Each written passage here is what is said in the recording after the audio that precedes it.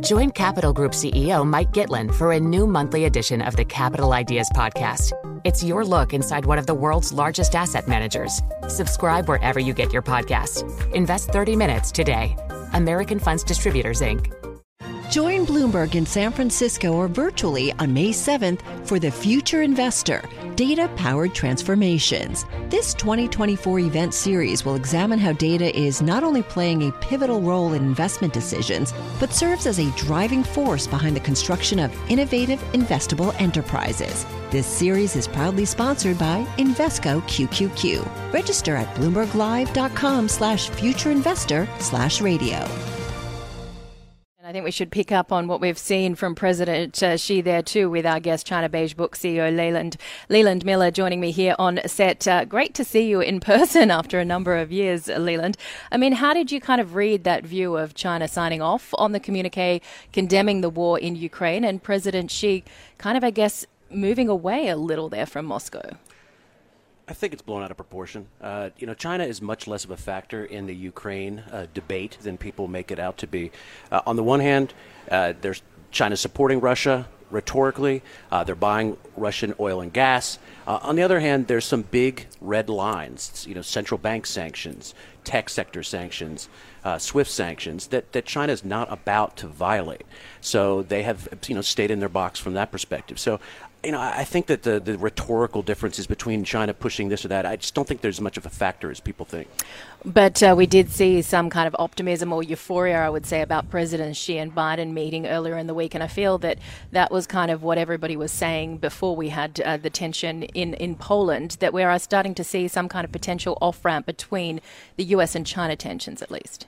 Well, it depends what an off-ramp is. If an off-ramp means we are going to have a meeting, everyone will smile, and then we will not have tensions deteriorate in the coming months, I think that's a fair characterization. If it's a question of, okay, well, we're going to change the direction of the bilateral relationship in a different direction going forward, I don't think that's going to happen. I think that there are too many underlying issues between the two superpowers that this is a temporary reprieve. Okay, temporary reprieve. What we are looking for is a reprieve on the economic front in China. When does that happen, and do we ever see China record the kind of pre-pandemic growth levels? Well, it's a tricky question because you've got two different slowdowns going on right now in China's economy. You've got a structural slowdown, which was primarily driven by the deflation of the property sector. And that is continuing, and it's going to continue going forward, and I don't see an end to that anytime soon. You have a bit of a respite right now where conditions have been very, very tight, and now they're easing up a little bit in order to avert contagion, but then you're going to continue on down the line once I think things are stable. On the other hand, you also have a cyclical slowdown, which is primarily driven by the COVID-0 lockdowns. When COVID-0 is rolled back, I think you are going to have an impressive bounce back in the economy. It'll also be the first opportunity in a long time, an attractive opportunity for the government to stimulate.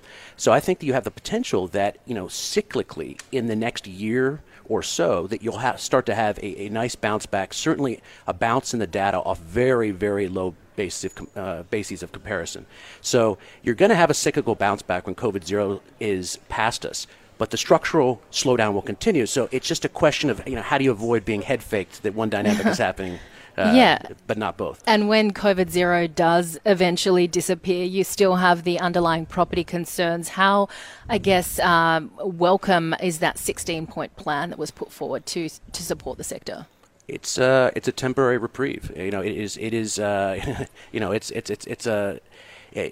idea here was never that Xi Jinping was going to take property and just flatline it down to zero, and just weaken. You have to make sure that strong firms are taken down, supply chains remain vibrant, cash flow continues. And so what you do is you cull the herd, you get rid of weak firms, and then you step in to make sure that things don't get worse. We're in that period right now. The idea that a lot of Wall Street firms are echoing right now that this is a game changer in property and we're going to revert back to the old model, I think that's extremely naive. We're still looking at what happened at the 20th Party Congress. What did the appointments to the Politburo and Standing Committee tell you about Xi's plans? That this is the Xi Jinping show. The idea that Xi is not in full control was disabused. The idea that that Xi is under significant pressure to pivot on big issues. I think that was disabused. If you look going forward, you're going to see him tweak policy, but there's no evidence that he sees the last 2 years as a mistake, as misguided, that he needs some sort of U-turn from the direction he was going. So I think that maybe we see a period of a little bit of experimentation on COVID zero. We'll see how long it can continue in the winter, and a little bit of easing in property. But this doesn't change us from where we fundamentally have been going for the last couple of years, which is a structural slowdown into much slower levels of growth. So China's ambitions to become the world's number one economy, I mean, how much has that been affected by COVID zero? It might have been affected, but the key takeaway from that should be, to the extent that China becomes the largest economy, it means it hasn't been doing its job. It actually hurts China. It's a sign of weakness, because it means that there is still a reliance or a political sensitivity on hitting high levels of growth. What Xi Jinping has been doing, and this is the positive side of what he's been doing in the restructuring of the economy, is he has been looking at the high levels of debt that are needed in order to fund property, to fund infrastructure, to fund all these other things, and saying these are unsustainable.